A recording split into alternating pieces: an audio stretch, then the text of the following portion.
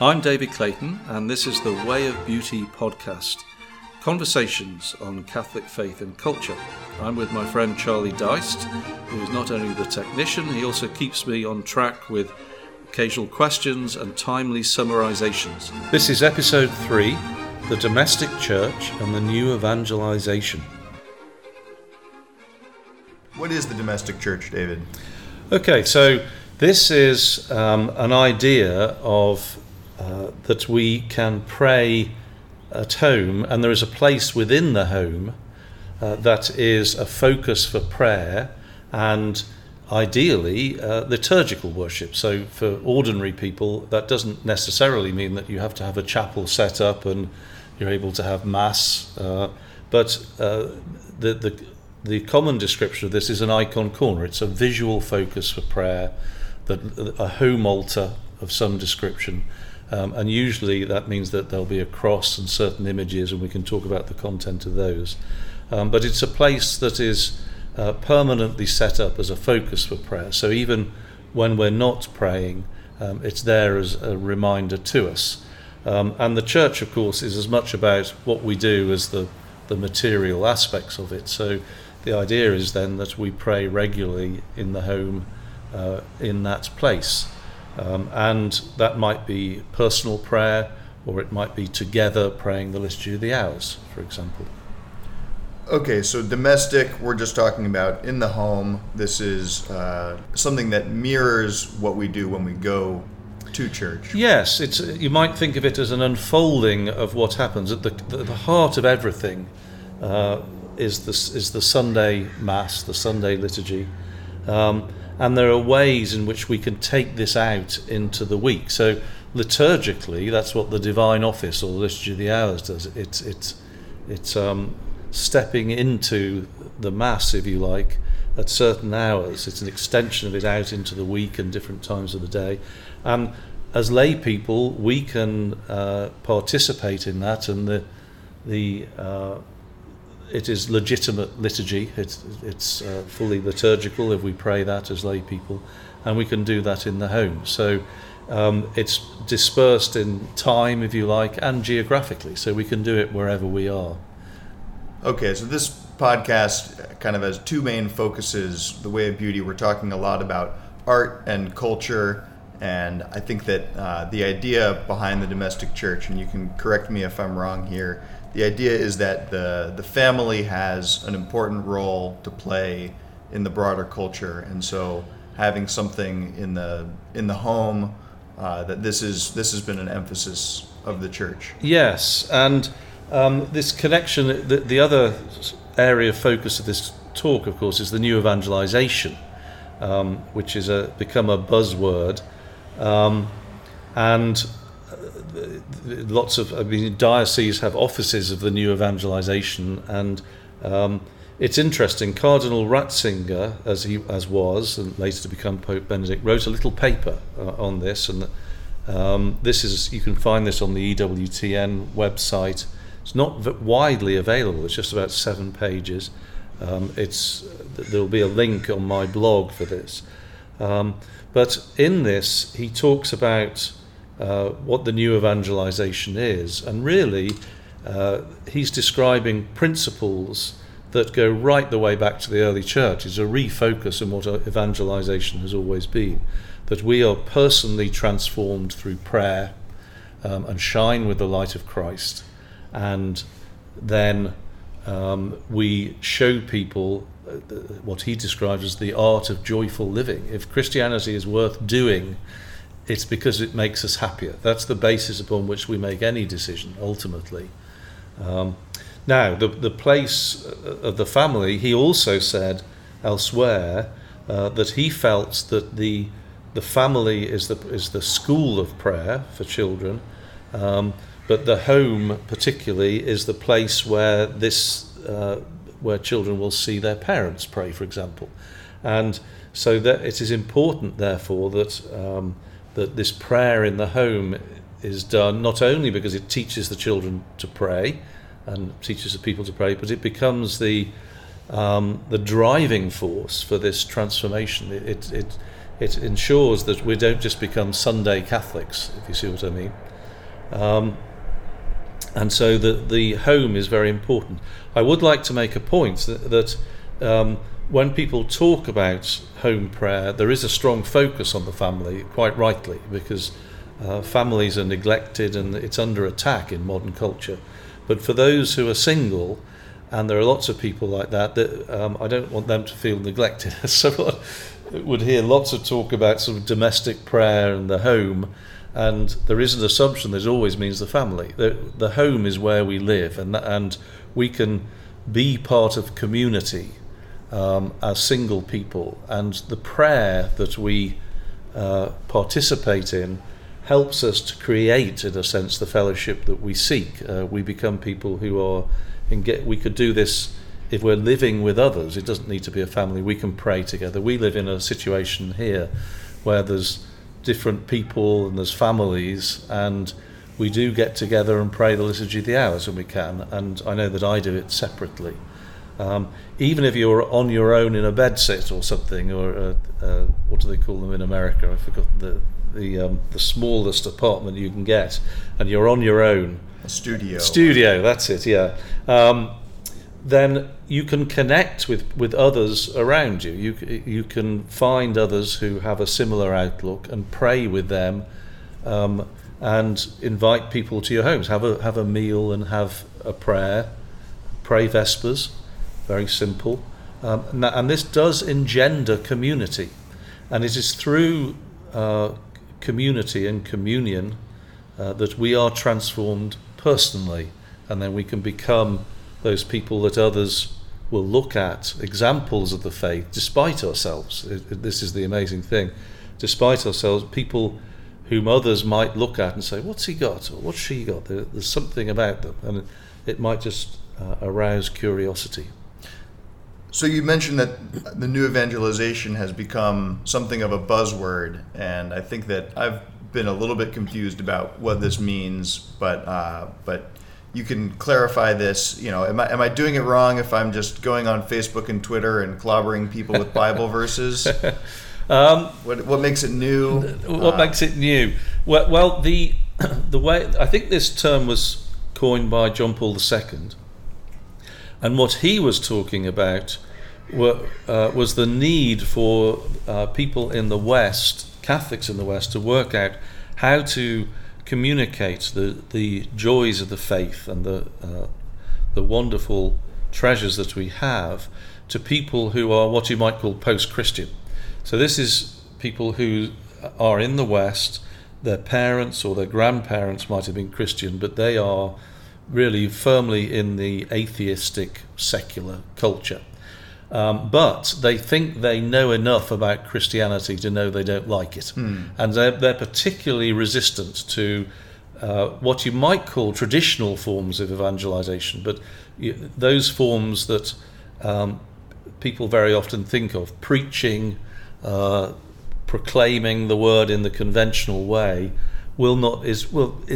might work, but it's less likely to work. It'll just turn them off, and so we need to find new ways.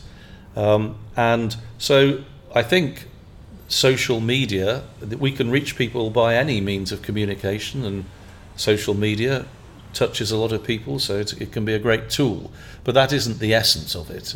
Even the Pope has a Twitter feed or whatever. He tweets, for example. But it really is about this. How do we focus on this post-Christian society? It's a new problem that we have. And Benedict, he's talked about this, and always he's really looking not for new methods, but a refocus on the methods of the early church that's described in the Acts of the Apostles, for example, where there's extraordinary accounts of 3,000 were converted on that day, this sort of thing. So and we're told that people converted to Christianity because they loved each other, and that's what we have to do. We have to be examples of love. And so he's kind of telling us, let's look at ourselves. And he does connect the domestic church. He says this will be the driving force for the new evangelization. Yeah, so we don't want to forget that Christianity in its original phase and to the present has always been a missionary faith. It's about, the great call is to go out and make disciples out of all men. Yes. And so today we're talking about the domestic church and what you can do within your home, but it's always with an eye towards how it transforms you or empowers you to go out and be a more effective missionary. Yes. And perhaps I'll just talk a little bit about the history of the domestic church, and then I'll come back and connect that later to the new evangelization.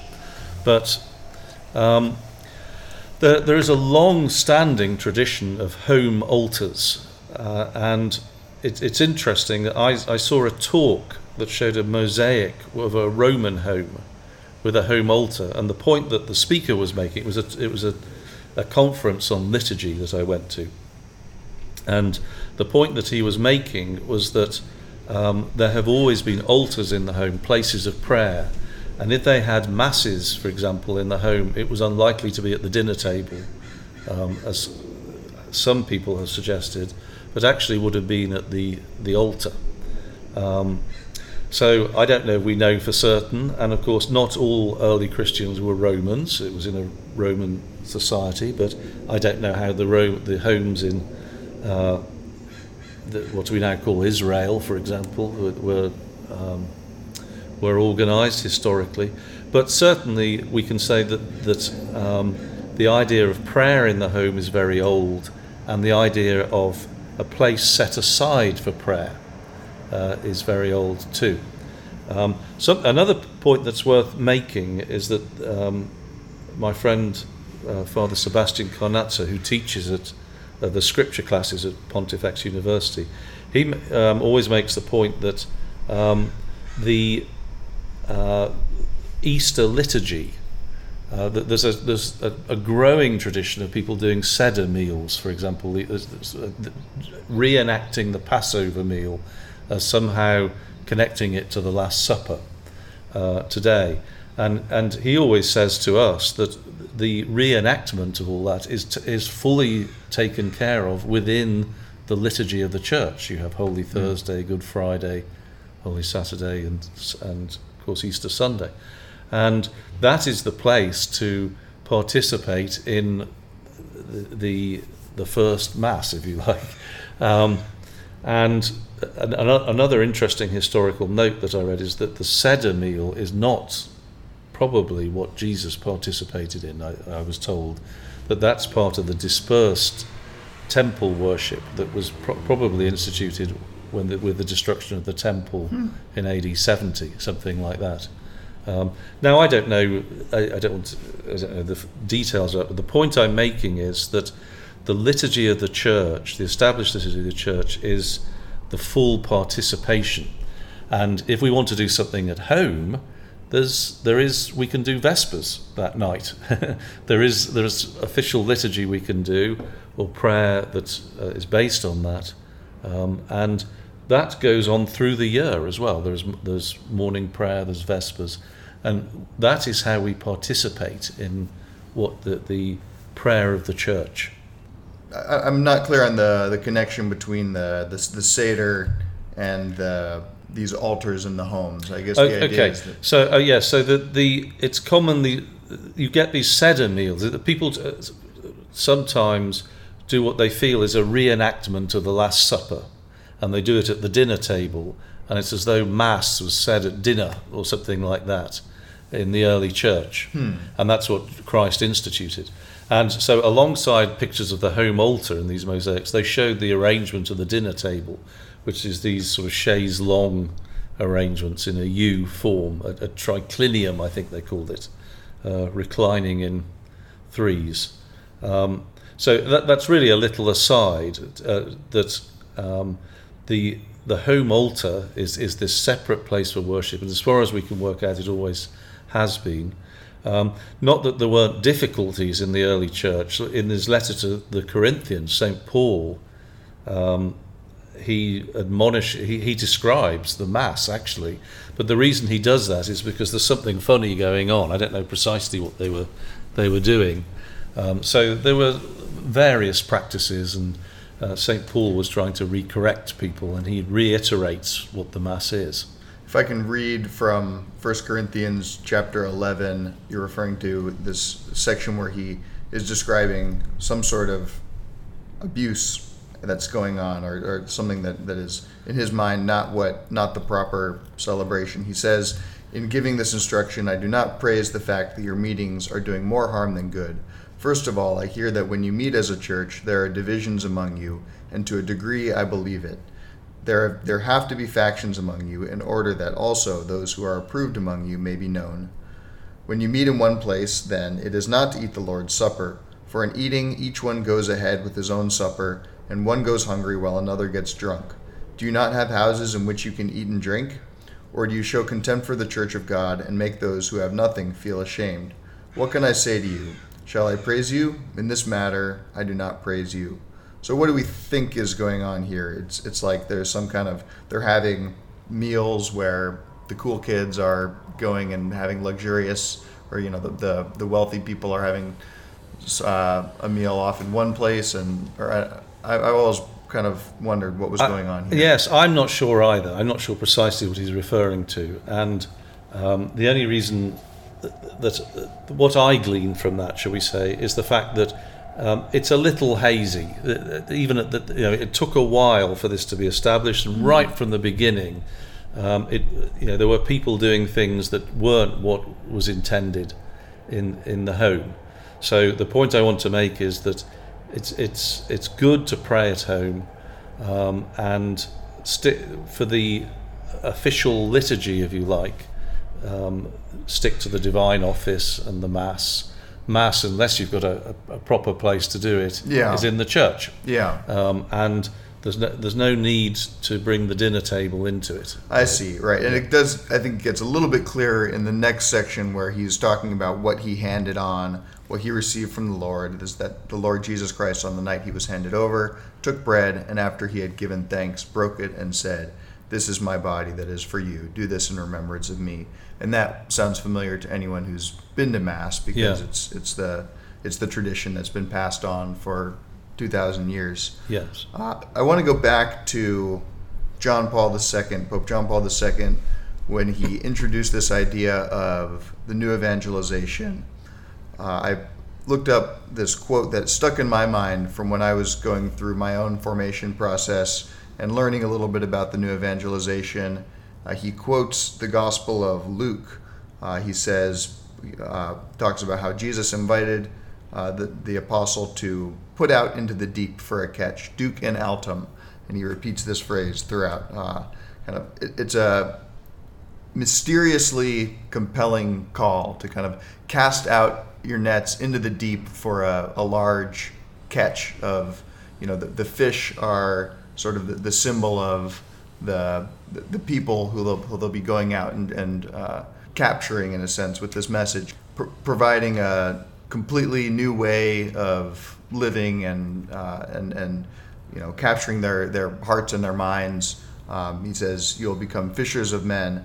So the quote, I'll just read from the speech where I think Pope John Paul might have been introducing this idea to call every Christian to take up this missionary mandate. And he said, "At the beginning of the new millennium and at the close of the great Jubilee, during which we celebrated the 2000th anniversary of the birth of Jesus and a new stage of the Church's journey begins, our hearts ring out with the words of Jesus when one day, after speaking to the crowds from Simon's boat, he invited the apostle to put out into the deep for a catch." So this is kind of a unique time that we're living in, and he coins this phrase, the new evangelization, to capture some sort of, a renewed sense of a dynamic and living faith. So let's link the new evangelization with what's going on in the home, or what can be done in the home, in order to, what's the connection between praying in the home and casting into the deep, because they seem like two different activities. Yes, I think that we have to become those fishers of men, and that involves a transformation in us. And the actual method by which we capture them will be different for different people, and I don't know that I have any ideas. I'm involved in lots of work myself, so I'm interested in art and trying to follow the things that interest me. So everyone will have different ways in which they connect. But so much of it is really engaging with the world, I think, as you go about your business as this transformed person. And into the deep, it would be, in today's world, the world around us. That if I just step out the door here, that is atheistic, secular territory. And that is where people are who need to see me and need to, through my engagement with them, get some sense that I have a life that is worth living and that is joyful, if that is true. And so the way in which we focus on that, Benedict says, is through prayer. That is how we achieve that personal transformation. And he defines three sorts. That he says the well-balanced prayer life should have three different sorts of prayer. One is liturgical, so right at the center is the worship of God, liturgical prayer. Then there's something called paraliturgical, which is prayer that very often devotions, perhaps done in common, certainly that other people are doing within the church, things like the Rosary, the Divine Mercy Chaplet, these sort of things that have the structure of the liturgy but are not actually the liturgy. Now, these can be things that can be elevated too high sometimes. They need to be understood as having their place as supportive to the worship of God. So the practice, for example, of praying the Rosary during Mass, which apparently used to go on at one point, was discouraged because that's misunderstanding the fact that the Mass is primary, and so. But nevertheless, devotions and these sort of structured prayers that we have are very important, provided that they're in harmony with our main prayer, which is the liturgy. And then finally, personal prayer, which is what we do in the quiet of the home on our own. And some of that will be spontaneous, some of that will be set formulas that we have, that we devise for ourselves, or we devise in conjunction with the spiritual director. And when we have all of this in place, then each of the two lesser forms, if you like, nourishes and forms us to be better able to participate in the Mass. And the place of the domestic church, clearly that's where we will do a lot of personal prayer. You can imagine that. But to come back to the images, and as I mentioned, it's sometimes referred to as an icon corner, though it doesn't need to be the iconographic style. But images are a very important part of this, and a place that is set aside and engaging the sight and engaging the whole person. Because then all of us, bodies and soul, you might say body, soul, and then an aspect of the soul called the spirit, that highest aspect of the soul, is all in harmony with what we're doing, and then we can be transformed most fully. And this, in some ways, rejuvenates what we got from the Mass. It continues it and is an additional source of grace to help us as we go out into the world during the course of the week, but also prepares us in anticipation, if you like, of the next Mass that we go to, the next time we encounter, we have that encounter with the living God in the Mass. So it's both an unfolding of what preceded and a deepening of the anticipation and preparation for what is to come. And in the meantime, we are engaging, one hopes, with people in the community, and they will be attracted to us and want what we have. Incidentally, if you want to know how to connect, I have this little lapel pin. I'm looking for ways to get people to ask me about it. I wear a little cross, and that was the suggestion of my pastor, which I try and make visible. And if that isn't visible, then I have a little lapel pin, that I put on my jacket, which has the face of Christ on it. And I've done that deliberately just to bear witness without being in your face, so that people might be aware that I'm Christian. And then, of course, I hope that the way that I am is something that is attractive, and that's just the hope that I have. So how does art relate to this prayer? Okay, great. So at the heart of the icon corner is the same, what ought to be at the heart of the arrangement of images that you would have in a church, actually. So you would show on the left, traditionally, Our Lady, very often showing us our Lord as a boy or as a baby. And this then focuses on the humanity of Christ and the fact that he lived historically, he was a human person, and that from Our Lady he got his humanity. Then in the centre you have Christ on the cross, and this is the suffering Christ. Of course, he died for us that we might rise with him, and this reminds us of the rite of baptism, actually, so that we die with Christ in baptism, and then we rise with him in communion and partake of the divine nature in the Eucharist, this triple sacrament. And in a way, we go on that little journey every time. When I dip my fingers into the water in church, by the way, when I go into church, that's reminding me of my spiritual death with Christ, the waters of the Red Sea, the waters of the Jordan, and of baptism.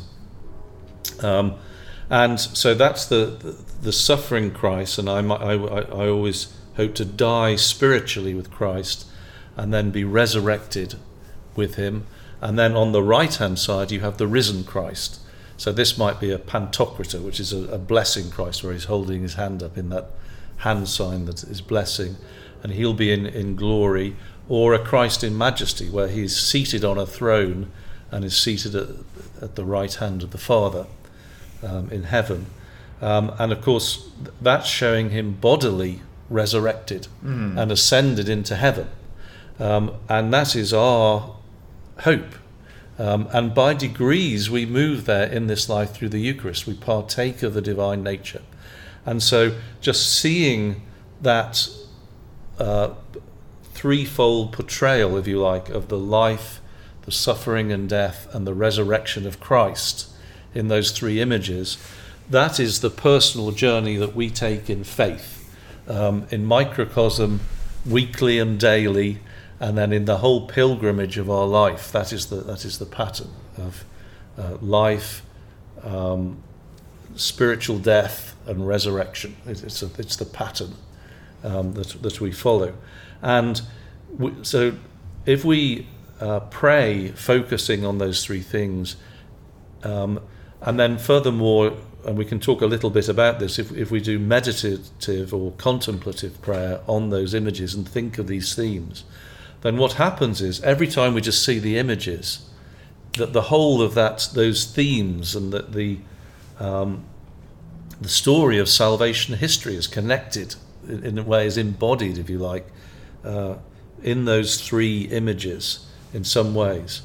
We are reminded, and I always liken it to when I see somebody who I haven't seen for a while, all that I know about that person, or all that I feel about that person, if I love them, all that love is presented to me in a single moment. I'm struck with it, and that's the hope with the icons. And I'm noticing right now, looking across this courtyard where we're recording this podcast, that there is a series of three icons, and it's just as you described. There's on the left, there's this picture of what's happening in the first panel. Well, this is a Gothic image, and I just ordered these online, and they're varnished them so they can withstand the weather. On the left, we have a print I found of a Gothic image, and I ordered it online, mounted on a wooden board, so it was suitable for being outside in this courtyard.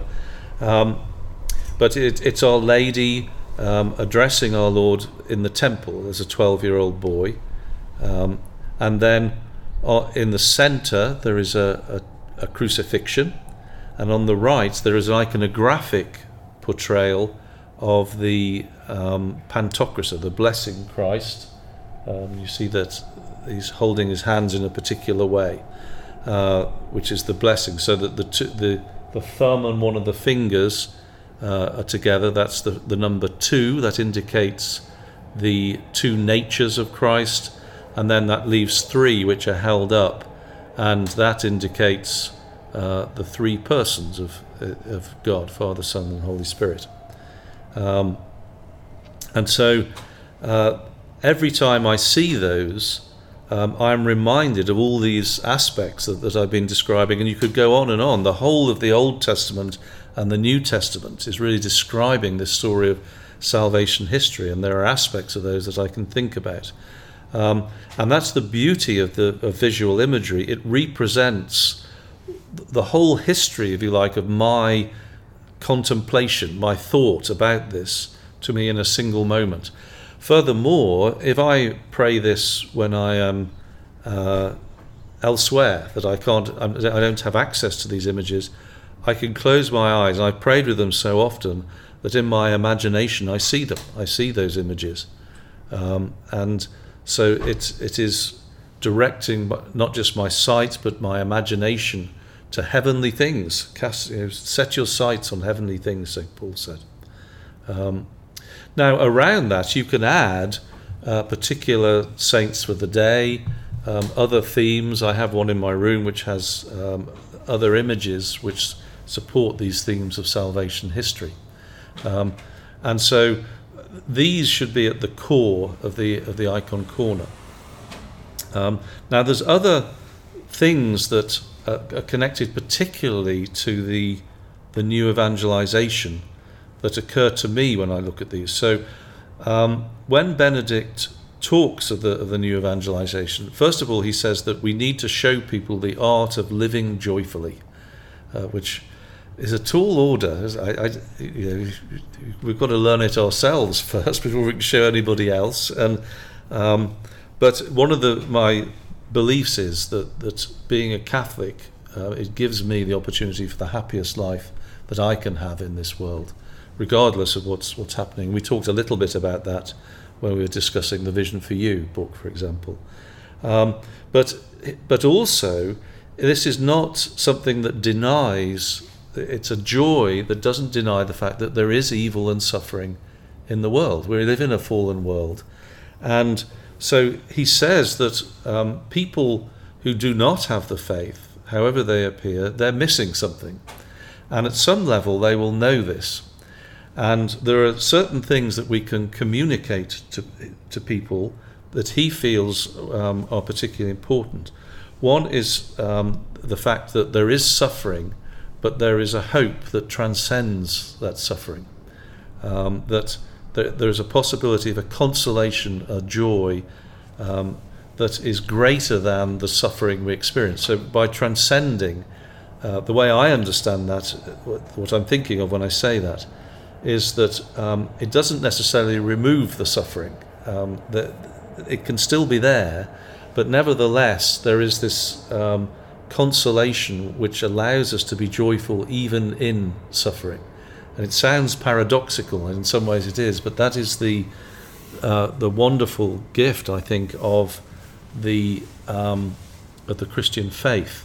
We engage with life. We don't detach from it. And we can engage with it in the fullest way, yet be happy. And we needn't be scared of this life ahead of us. And so Christ on the cross really tells me this, that there is consolation. He bore all the suffering that I experienced, and so much more. All of humanity's suffering in that moment on the cross, spiritual and physical, and there is hope because he died and rose from the dead, and united to him I can too, and that gives me consolation in the present. There's no consolation in the here and now without that hope in the future as well. And so life after death is very important. And how do we communicate that in our lives?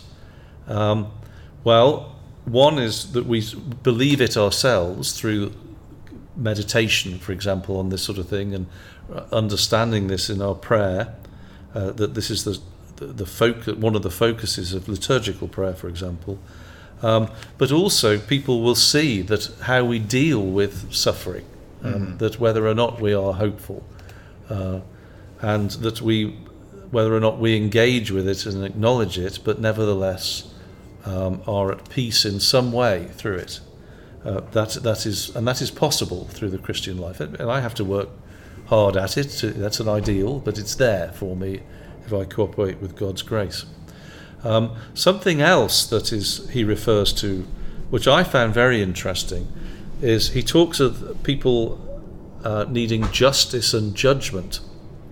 And now the reason I was surprised at this was that one of the ways that the Catholic faith, I think wrongly, is often portrayed is that people talk about Catholic guilt, as though I feel bad about what I've done, not because what I do is intrinsically bad and therefore my conscience pricks, but because the church tells me it's bad. And if it stopped telling me it was bad, I would have a free reign. Now, I know from my own experience that isn't true, that sin makes me feel bad, because deep down I know it, whether or not the church tells me. In fact, it's the opposite. The church tells me that in order to offer me the solution, which is to confess my sins and then be freed of it and be forgiven. And so there is just judgment. In other words, the judgment is made, but it is merciful. But we can't reach that point of needing mercy until we are aware that the judgment is made. This is bad. So how can I do that? Well, what reminds me of this is that actually something about the images of Christ that you see. It's striking in some iconographic images, particularly, that he almost has a sternness about him. And this one is not so stern, the one we have here, but some of them, I'll post some up on the blog. The one actually in the Vision for You book is one that was painted like this. So there are some things going on. He should look at peace. There should be a sense of compassion and mercy, but also Christ is the judge, but he is a just judge, and so to a certain degree that sternness is built in very often in images to remind us that we do need to face judgment. But this is not a bad thing. This is a good thing, because we're going to suffer regardless as a result of what we do. What Christianity offers us is the truth about this, so that then we can be free, because Christ takes all that suffering that we experience through our own making onto himself on the cross. It's all compressed into that moment, those moments in the Passion, which he did willingly for us, which is amazing. When I think of how free I am as a result of confession, for example, and everything I leave behind there, that's just me. Where does it all go? And I think it goes to Christ on the cross. He bore that for me, and not just me, all the millions of people who've confessed sins. I can't even imagine what it was like. I was miserable before I became Catholic, and to have that multiplied a billion times over is extraordinary, I think. Yeah. This is profound, this idea that you're saying is discussed or that Pope Benedict lays out as part of this, the necessity of the domestic church to kind of first enter into the suffering, but then have a joy that transcends it. And so if I can kind of summarize what I think you're saying with what the icons represent a pattern, which is the life, death, and resurrection, which mirrors our own personal transformation of kind of entering into the suffering of this world, recognizing that it is real, not trying to put a Band-Aid on it, realizing it to its full extent, and then being able to come out of it with the joyful and hopeful message of the resurrection, the hopeful reality. And it makes me think of something that I've kind of been making a little bit of a connection to an experience that I had with a particular form of cognitive therapy before discovering the church or the truth about Jesus Christ. Was that I was struggling with kind of intrusive thoughts, imagining painful things that could happen to me. And it was recommended to me that I intentionally set aside time to expose myself to those thoughts and try to even make them more intense if possible. And this exposure therapy is supposed to eventually, paradoxically, reduce the anxiety associated with it. And I think that there's kind of a mirror in this. When you look at the cross, it's almost like, but going beyond just therapy and into this territory of really supernatural transformation, it does to some extent bring you into the experience, albeit to an extremely limited degree. But just by thinking on it and meditating on it, you internalize some of the reality of the horror of sin and et cetera. But then one of my problems with exposure therapy was always, there could be times when you would just imagine, well, if it's possible that some of these painful fates could befall me, what is there to kind of comfort me, or how can I rationally assess that the world is not just as bad as I imagine it is when I'm at my worst point. So that's sort of a connection where this process and this pattern, even from sort of a secular point of view, could be justified. But one of the other things that you touched on, and I want to get a little bit deeper into it, is the idea that we can't affect this transformation on our own. How is it, and what different forms of prayer are there that can help us affect this transformation, and why is it that it's not something that we can possibly accomplish just on our own?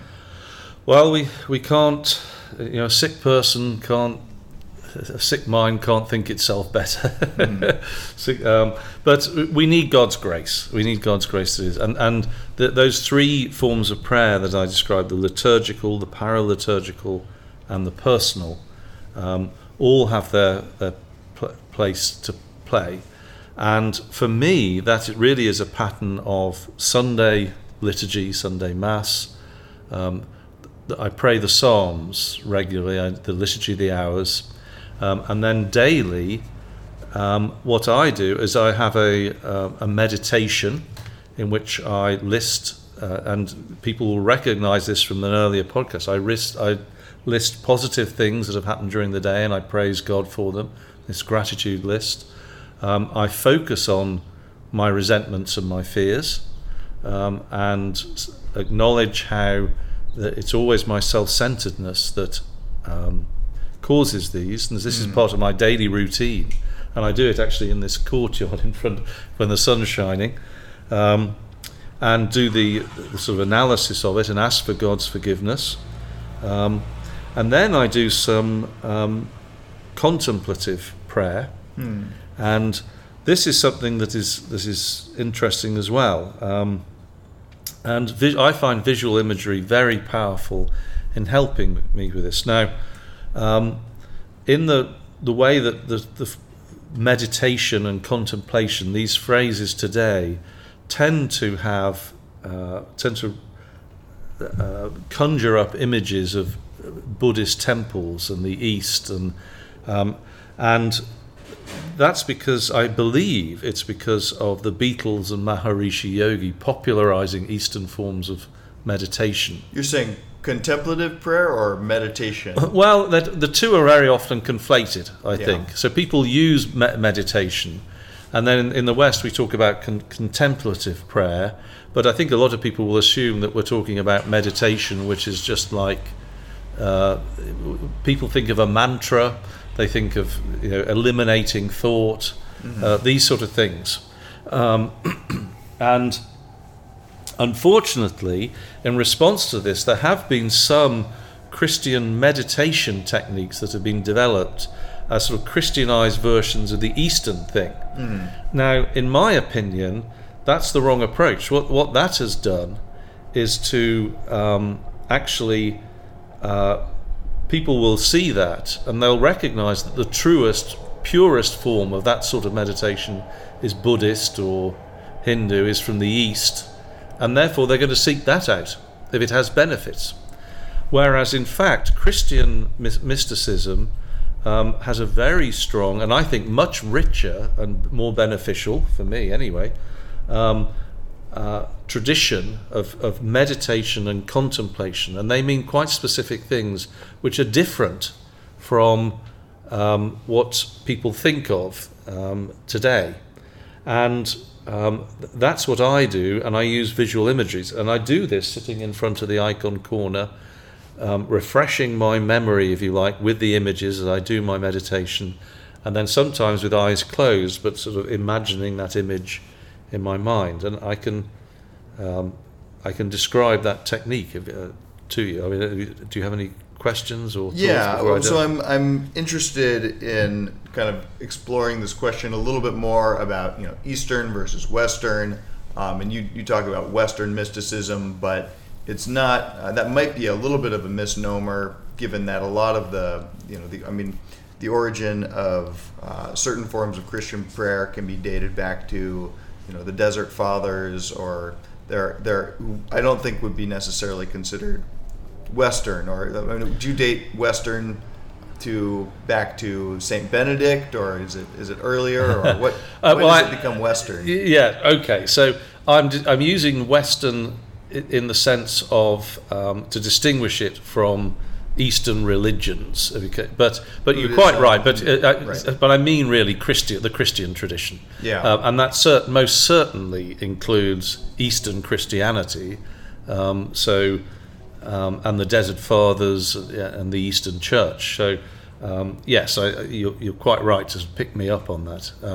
But what I use Western when I'm talking to people today who are not particularly thinking about the Eastern Rite or something in Christianity. Yeah. To reinforce the traditions upon which the West was built, which is Christian, and say there is mysticism there. But you're quite right. Once we get into it, we can see that these traditions are Christian. They're traditionally in both lungs, if you like, of the Christian Church, East and West, and meditation and contemplation have a similar sort of meaning in both cases. Okay, it would be a bit of a detour, I think, to get into, you know, all of the different kinds of Christian prayer that have been coming back into people's consciousness, or that they've sort of rediscovered dating back to the Desert Fathers. There's a mailing list that I subscribe to by an author of some books on contemplative prayer. He talks about centering prayer and miaphysitism, and kind of, I think that relates to it's a formula holding that the person of Jesus Christ is both fully divine and fully human, and so meditating on this particular idea, the two being united kind of without separation, or this is one of those paradoxes or things that I feel like could almost reach people who are interested in Eastern prayer on a deeper level, showing them how there is content to the prayer. It's not a complete emptying, but it's a silent prayer. It's a wordless prayer, and it's not about uttering a mantra or any thoughts on that? Yes, I think this can be very fruitful. I've read a little bit about centering prayer. But I think that the point that needs to be made is that this is not a couple of things. First of all, how we feel during this is not the end we're seeking. Mm-hmm. This is forming us ultimately to encounter God.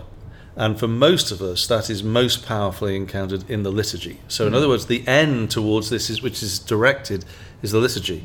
And one of the things that disappointed me a little bit, and again, I haven't read a lot about the centering prayer, for example, so it might be in there somewhere, but I wish he would emphasize that the consummation of this is encountering Christ in the Eucharist. This is where we grasp those truths most fully, that it's enabling us it will enrich that encounter if we do it. And that is where the power is, if you like. Now, God is not restricted by the sacraments. He can act wherever he likes in whatever way he wishes. And so there can be profound experiences as a result of this.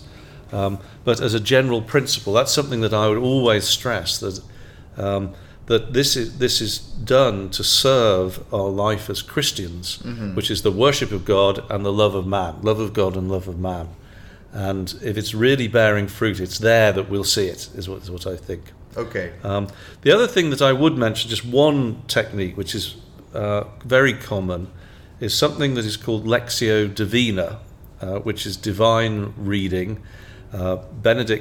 Saint Benedict refers to this in his rule, and I presume he's drawing on the tradition. You don't get the impression he invented it. And it was codified in sort of a certain structure later than him. But by this, what it involves is really we invite the Holy Spirit in, then we read, we nourish, we take in information. So in Lectio Divina, it's the Word of God in Scripture. But you could do an equivalent of that where you're looking at an image, for example, and thinking about it.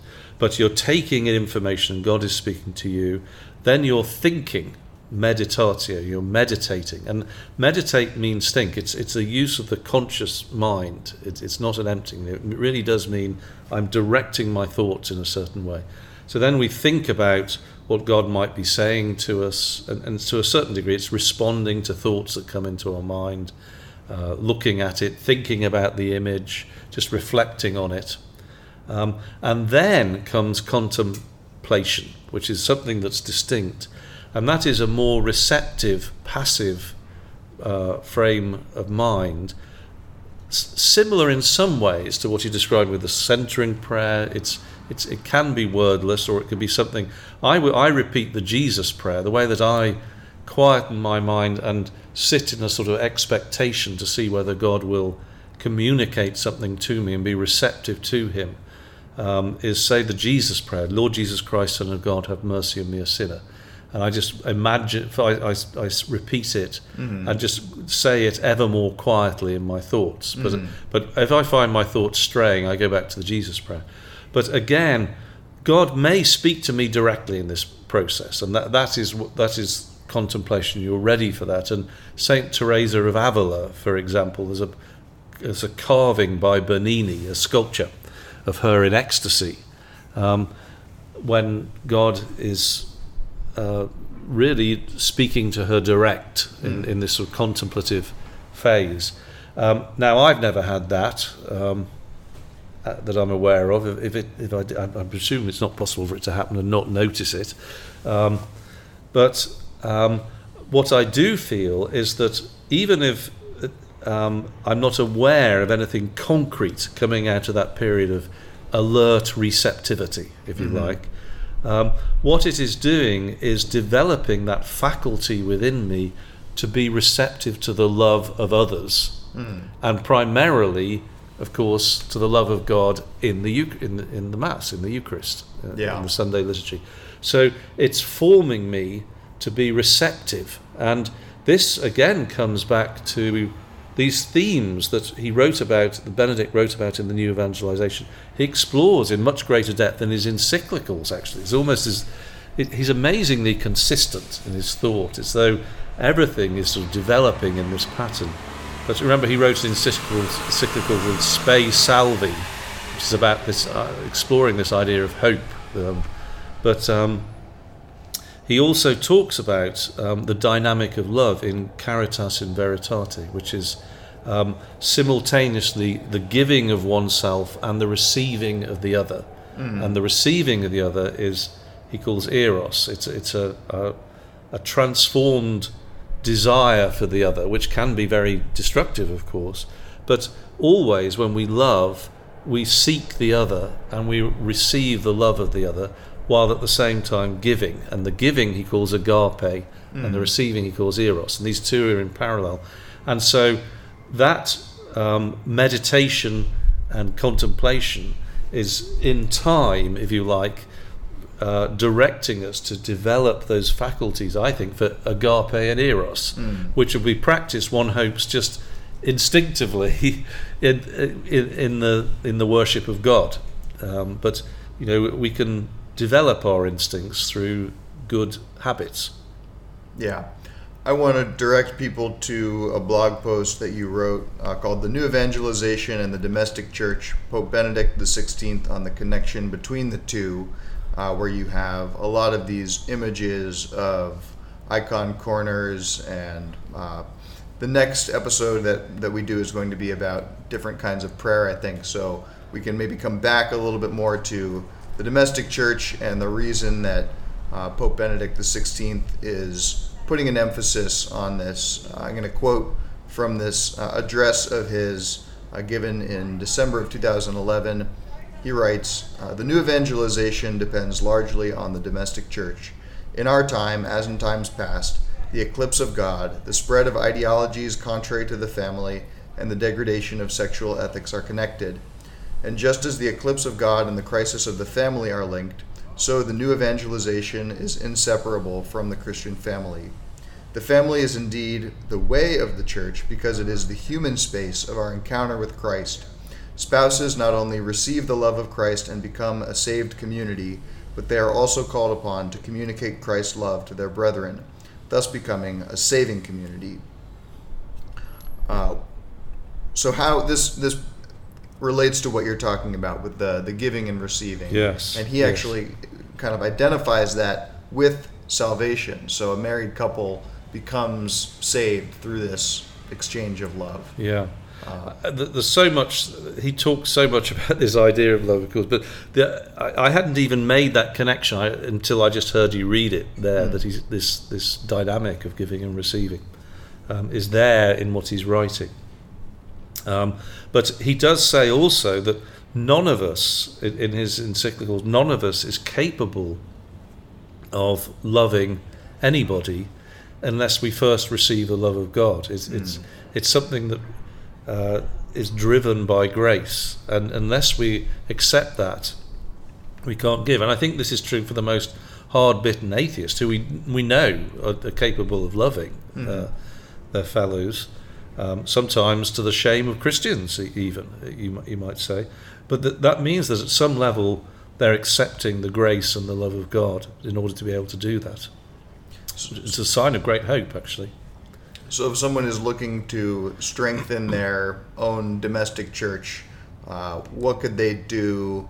What would you recommend? Where should they start for this, establishing this school of prayer? I don't know if we talked about that at the beginning, but John Paul refers to the family as the first school of prayer, where from their infancy children learn to perceive God thanks to the teaching and example of their parents. An authentically Christian education cannot neglect the experience of prayer. If we do not learn to pray in the family, it will be difficult to fill this gap later. So what is your recommendation to families? To families, and again, come back to this idea of single people. Yeah. They're not left out. It's in the home. And so I would say that the starting point is the book that I wrote with Lila Lawler called The Little Oratory. Oratory means house of prayer. The Little Oratory. The beginner's guide to praying in the home, and this outlines a lot of these principles in a lot more detail, the things we've been talking about. I would just say that the main thing is with all of these things, it's in the trying we are successful. It's the thing about prayer. I heard someone say this. This is not my thought, but the success of it is not in the effect that it has, but in the work we put into it. And if we pray and it becomes a habit, as long as it's good prayer, then it is having an effect on us, and it is preparing us in the way that we've described. Whether we're aware of it or not, there'll be periods of dryness, but it's the general picture for me in doing this and persevering with this is one of a life of increasing happiness, actually. Yep. The same address that I quoted from St. Benedict, Pope Benedict earlier, emphasizes the role of men and fathers in particular as examples of people who lead prayer. This is something that comes up as kind of a hot button topic, or where are the fathers? There's this question. What do you think? What can you contribute to that conversation as a? Well, the way that husbands and wives interact, it has changed. That's the impression I get. Anyway, I know what is the pattern today generally, and I have a sense of what it used to be like. So, if you were to characterize the stereotype, there used to be this idea of the sort of authoritarian dad, and everybody meekly following. Now, regardless of how that develops, I think that the Christian ideal is one in which each is seeking to love and serve the other, and so no one has absolute power over anybody else. Each has free will, and that's true with husbands and wives. So exactly how that dynamic works itself out harmoniously will develop on different people, I think. But nevertheless, I do hold to what St. Paul talks about as the father being the head of the family, who's prepared to lay down his life for the family, as Christ is head of the church and laid down his life for the church. But what does that mean beyond the way that the two people interact, which they will work out harmoniously? And I don't want to get into that. And that might have changed over the years, perhaps beneficially, actually, in the way that men and women talk to each other. I don't know. But one thing that I would say is that there is a natural role of the father as advocate to the father, to God on behalf of the family. And Christ is the head of the church in that he's primarily the advocate for the church to the Father. And so I think the example of the father leading prayer is very, very important in this, and inviting the others. And ideally others will join in. Sometimes they're simply not able to. But if the father can make that sacrifice of doing it, and even if he does it on his own, people will know that he's making that sacrifice of prayer for the family on some sort of regular basis. And I think, again, if he goes to the image, the domestic church, the home altar, the icon corner, and is facing it, even if he's not singing his prayers out loud, people will know. They'll see what he's doing, and they will know that he's praying for them. And it's not just for himself, that he's doing that for the family. And I think that will have a tremendous impact spiritually on binding the family together and nourishing it. Not just as a result of the prayer, but just in ordinary terms of the example of prayer that the Father gives to the others. That I always think that it's a huge responsibility being a parent, especially today where all the modern psychology says, if you get it wrong, your kids are messed up for life, and you daren't do anything, and you get conflicting advice. And I think that one of the great reliefs is to acknowledge that while I am your parent, and so therefore you must follow my directions, at least when you're a minor, that I acknowledge that there is one who, I am not the standard of perfection that you're looking for. Right. There is one who is greater than me, and I acknowledge that, and that is God. And to see somebody humbling themselves before God in prayer, and that they will understand that is what is going on, because he'll be venerating the images, is very powerful, I think, in transmitting the sense that it will avoid help to mitigate against, is probably a better way of putting it, this disillusionment in parental authority. As people get older, they think, well, you're not as good as you thought you were. That sort of thing. There is a standard to which each of us, to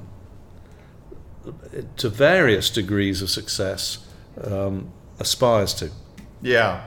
So we've covered a lot of ground. We've talked about how the tradition of home altars emerged in Roman houses. We've talked about the link between the personal, the supernatural transformation that occurs through prayer, and how that enables us to become better disciples and better missionaries with this joy that can transcend the suffering of a fallen world.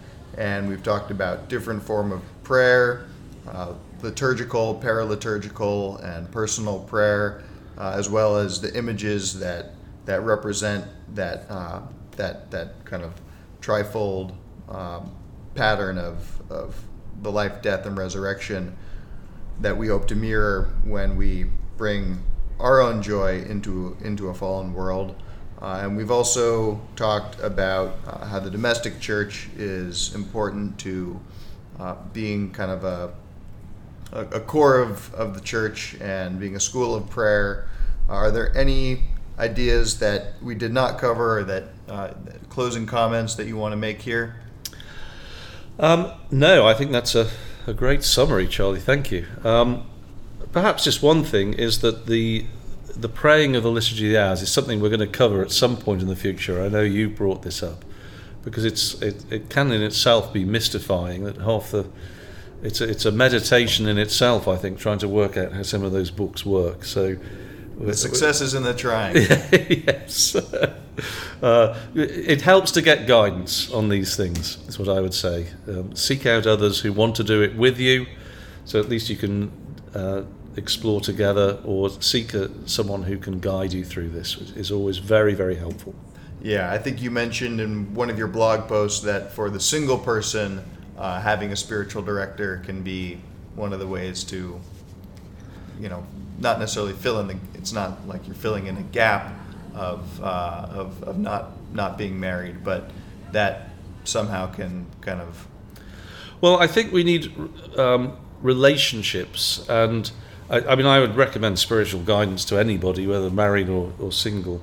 But I think, because I was single for so much of my life, it's something that I'm particularly sensitive to, that all the language is about families, it seems. And that's understandable. That is the sort of, that is the situation that most people are in. But there are alternatives for single people. So not only the spiritual director, but there are others with whom we can have relationships in community which are appropriate to what they are. They're not identical to family relationships. But through that, no one need feel lonely or isolated in this. This is so important, I think. You've been listening to the Way of Beauty podcast, conversations on Catholic faith and culture. For more information, go to thewayofbeauty.org, and if you want to buy the book, go to amazon.com.